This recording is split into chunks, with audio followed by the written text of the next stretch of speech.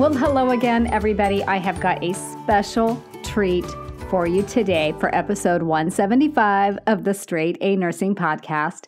And that is an entire episode that is a pod quiz. So if you've never done a pod quiz before, you are in for a treat, my friend. Pod quizzes are a fantastic way to study using auditory learning that's not just passive listening. It's very active and very engaged. So here is how it works. I ask a question and then I pause to give you time to think of and say the answer. Then I tell you the answer. It's kind of like we're doing flashcards together, but we're listening to them instead of looking at and reading them. So the absolute best part about studying this way is you can study while you do something else. It frees you from your desk. You can exercise, fold the laundry, organize the pantry, take the dog for a walk. You don't have to sit at your desk 24/7, especially if you learn well by listening. So time to cue the confetti. Let's do this pod quiz together and see how much you love it. And if you want to get more pod quizzes, I want you to check out my members only podcast study sesh. This pod quiz you're about to listen to is straight from study sesh itself. So if you like it, if that's your jam, then I want you to go check it out at straightanursingstudent.com/study-sesh. And I'll link to that in the show notes for you as well. So this pod quiz covers cardiac pharmacology, not everything about cardiac pharmacology, of course, but some key components. So what I want you to do is get up from your desk right now, pop in your earbuds, get your walking shoes on, identify a productive project that we're going to do together for the next little bit. But before we do that, let's take a quick minute for the listener shout out. And this one is from Lydia, who has a really great story to share. So Lydia says, the other day I listened to your podcast on ondansetron, and tonight during my shift, I noticed my patient with liver failure was prescribed ondansetron 4 to 8 milligrams every 6 to 8 hours PRN for her nausea. She had already been given 2 doses of 8 milligram in the past 24 hours. So, because of your podcast, I knew that this dosage and frequency should be reviewed because of her liver failure. Thank you so much for your podcast. I always listen to my inner voice now when I see a podcast topic and think, I should probably learn about that, because if I don't, then I will always have a patient with that exact issue, and I wish I would have listened. You helped me in nursing school, and you're still helping me as a new nurse. Please don't stop this amazing podcast. Lydia, I think it is great that you listen to your inner voice. I call that my nurse angel voice. She sits on my shoulder and whispers in my ear. Sometimes she shouts, but a lot of the time she whispers. So I've definitely learned to listen to that for sure. And I'm so glad you're learning that as well. Okay, you guys, are you ready to get started doing this pod quiz? Let's get to it. What are 2 continuous infusions that could be used to treat persistent sinus bradycardia? Epinephrine and dopamine. Though I would say if a patient has persistent bradycardia, they're probably in line to get a pacemaker. What is the initial dose for atropine when treating a symptomatic bradycardia using ACLS guidelines? So this would be IV push atropine. 0.5 milligrams given IV. Your patient has chronic atrial fibrillation. What kinds of medications will they be taking? So definitely, most likely, something to control the rate. That could be a beta blocker, a calcium channel blocker, maybe some digoxin, and then an anticoagulant to prevent stroke. What medication in your ACLS guidelines is used to treat supraventricular tachycardia, SVT? That drug is adenosine. What is the standard dose for adenosine? First dose, 6 milligrams IV. Second dose, 12 milligrams IV. What are some medications used for bradycardia?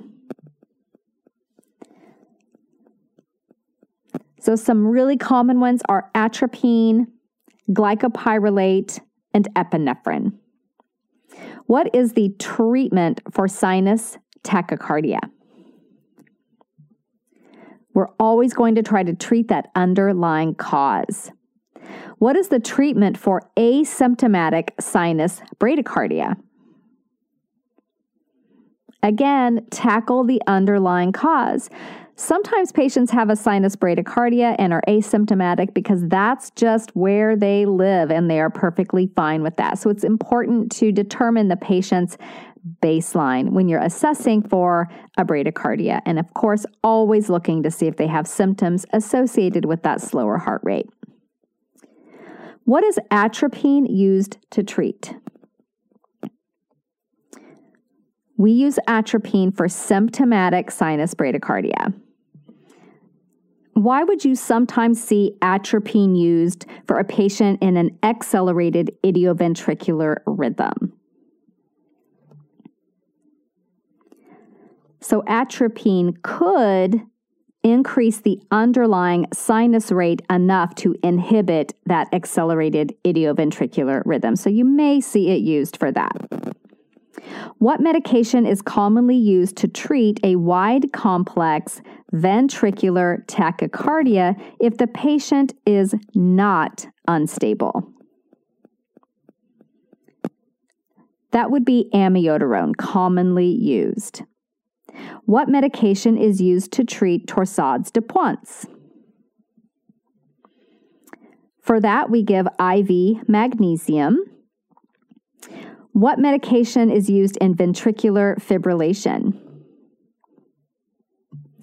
We're giving the epi and we are shocking that fibrillation. Defib, the VFib. What is the ACLS treatment for asystole? The ACLS treatment for asystole is high-quality CPR and epinephrine. What medications are used in stable paroxysmal atrial tachycardia? So in a stable atrial tachycardia, you might see beta blockers given IV, calcium channel blockers like diltiazem, verapamil, maybe IV amiodarone if others are ineffective. What dose of amiodarone is given in emergency cardiac situations? It is a 300 milligram loading dose followed by 150 milligrams for that second dose. How many milligrams is each dose of epinephrine in cardiac emergency situations? That is 1 milligram. What concentration of epinephrine is used when given IV for a cardiac emergency? The IV concentration of epinephrine is 1 to 10,000. How do loop and thiazide diuretics lead to hypokalemia? And these are medications commonly used to treat heart failure.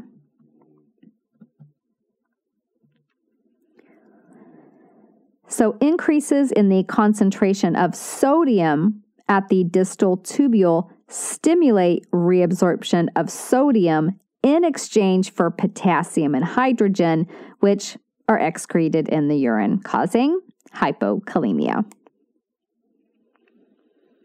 What does Trentol pentoxyphylline do? Trentol, generic name, pentoxyphylline. It decreases blood viscosity to improve blood flow to the extremities. What is a common IV antihypertensive commonly given for patients in hypertensive crisis? And it's okay to name a few because there may be different choices based on the patient's response.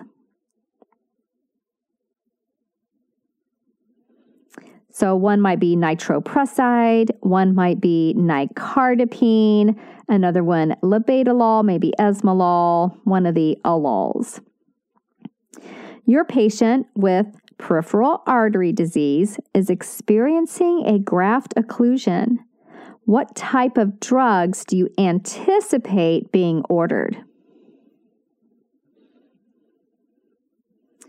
So common things could be thrombolytic drugs, platelet inhibitors, or antiplatelet drugs. What type of medication is ReoPro, R-E-O-P-R-O? That is a platelet inhibitor. Does epinephrine increase or decrease cardiac excitability? Epinephrine increases cardiac excitability. So, what does it do to heart rate? Heart rate goes up. Excellent.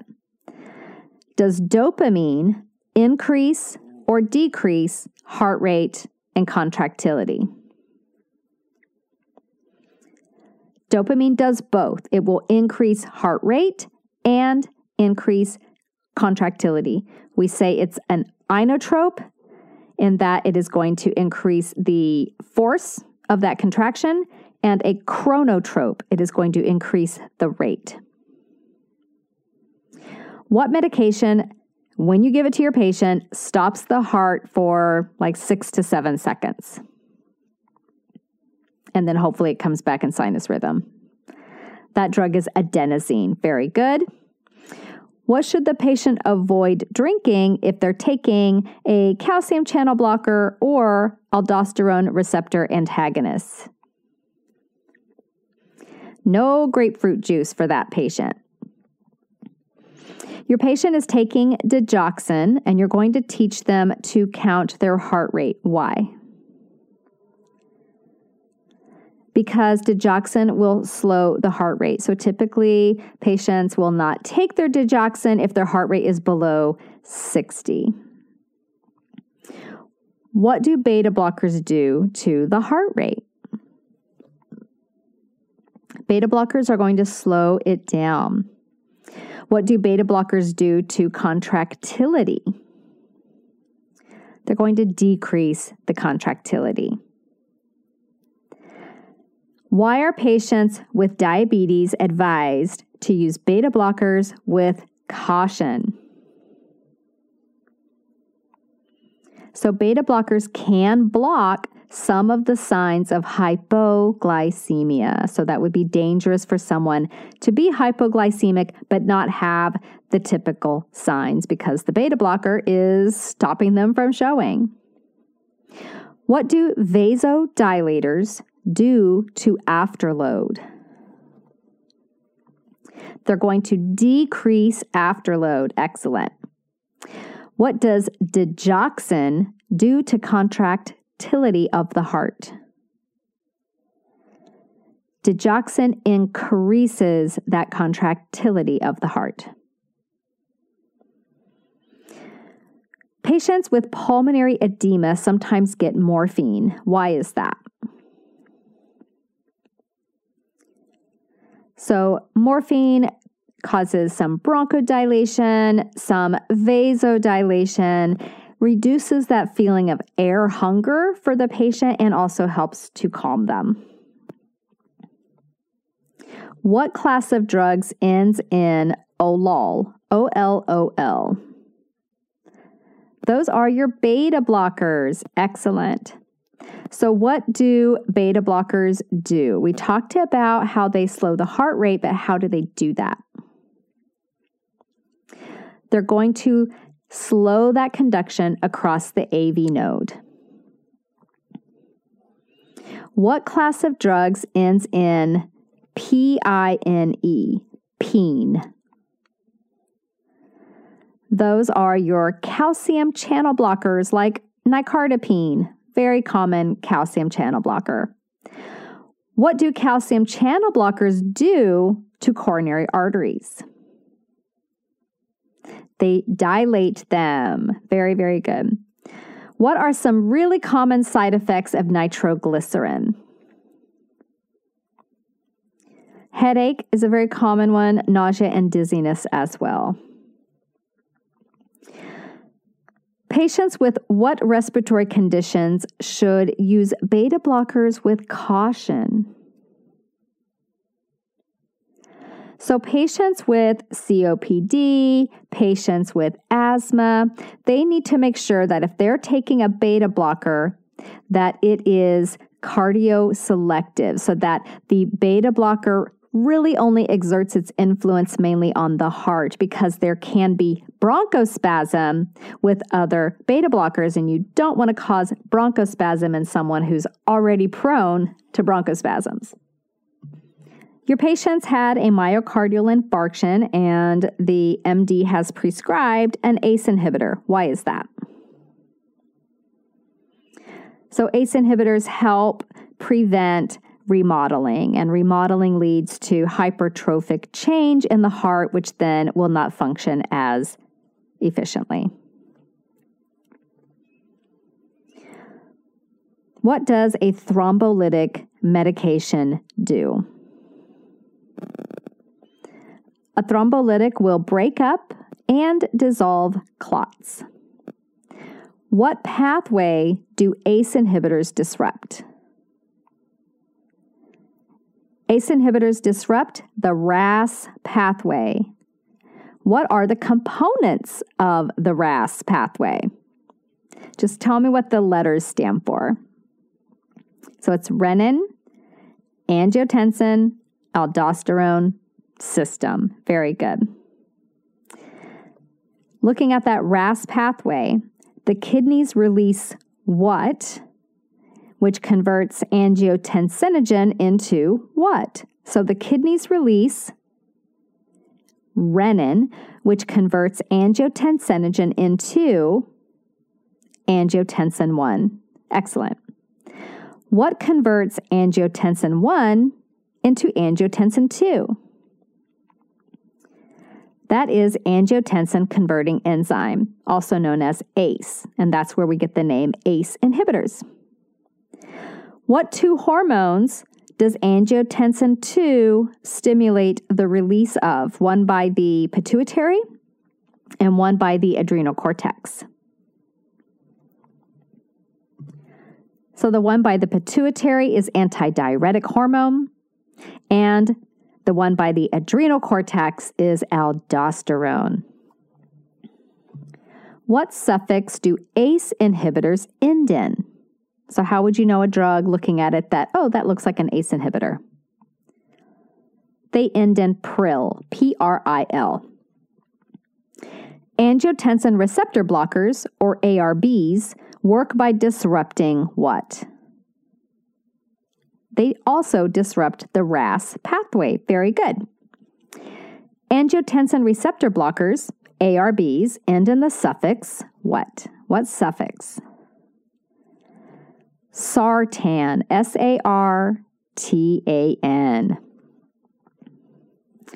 A medication that inhibits the reabsorption of sodium in the renal tubules will lead to what? Diuresis. Excellent. Hydrochlorothiazide is an example of what type of medication? That's a thiazide diuretic. What about spironolactone? That is an example of what type of medication? It's also a diuretic. More specifically, it's a potassium-sparing diuretic. So what lab value do you want to watch closely in patients who are taking a loop diuretic like furosemide? That would be potassium. Watch that very closely. What suffix do beta blockers end in? That is olol, O-L-O-L. Digoxin is going to cause increased or decreased contractility? Increased. And then is it going to cause increased or decreased heart rate? Decreased heart rate. Now, digoxin works by inhibiting what pump in the membranes of the heart?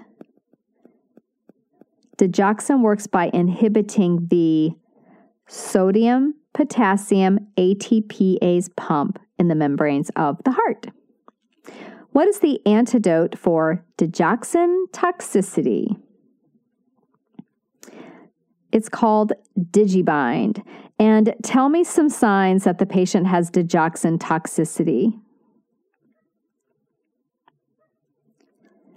So the hallmark signs that seem to always show up on exams are bradycardia, the patient seeing yellow and being nauseous. So that seeing yellow, the bradycardia, the nausea, think digoxin toxicity. What will arterial vasodilators do to afterload? They will reduce it. What will venous vasodilators do to preload? They will also reduce on the preload side. How do you prevent nitrate tolerance from occurring? So you want to use the lowest possible dose that will be effective for the patient. And we do something called taking a drug holiday. That might be what you hear it called. Basically, we are creating uneven or discontinuous plasma levels with a regular drug-free period. So if your patient is taking nitroglycerin as a paste, you'll notice that once a day or so, you take off the nitro paste and let them have a drug-free period for a while. Your patient has a blood pressure of 84/53 and currently has nitroglycerin paste on his chest. What should you do? So if your patient has nitro paste on and they become hypotensive, you remove the paste. Typically, that is a standing MD order to remove the paste. That nitro paste causes decreased blood pressure. And then I would check to make sure that they don't have any other nitro paste on their body. It's very possible that someone didn't realize that they had some somewhere else. So check for other nitro paste on the patient. Aldosterone inhibitors like spironolactone inhibit or enhance remodeling. They inhibit remodeling. And tell me two key functions of spironolactone. So it is a diuretic, a potassium-sparing one, we talked about that earlier, and an aldosterone inhibitor to inhibit remodeling. Okay, how did you love that? Did you see how doing these pod quizzes can really help free you from your desk while still enabling you to study and review in a really, really engaged way? So if you love it, I want to invite you to go check out Study Sesh, straightanursingstudent.com/study-sesh. Most of the episodes are pod quizzes, but there are drills, there are case studies, and there are power hours where we take a deep dive into very foundation concepts. So I'm super excited about it. People are loving it, and I would hate for you to miss out on this awesome way to study because it really is liberating and amazing to get up from your desk once in a while and still feel really, really productive. So next week, on the Straight A Nursing Podcast, we are going to be talking about some maternal newborn stuff, labor induction. So you'll definitely want to come back and check that one out. See you then. Bye for now. This podcast is brought to you by Straight A Nursing.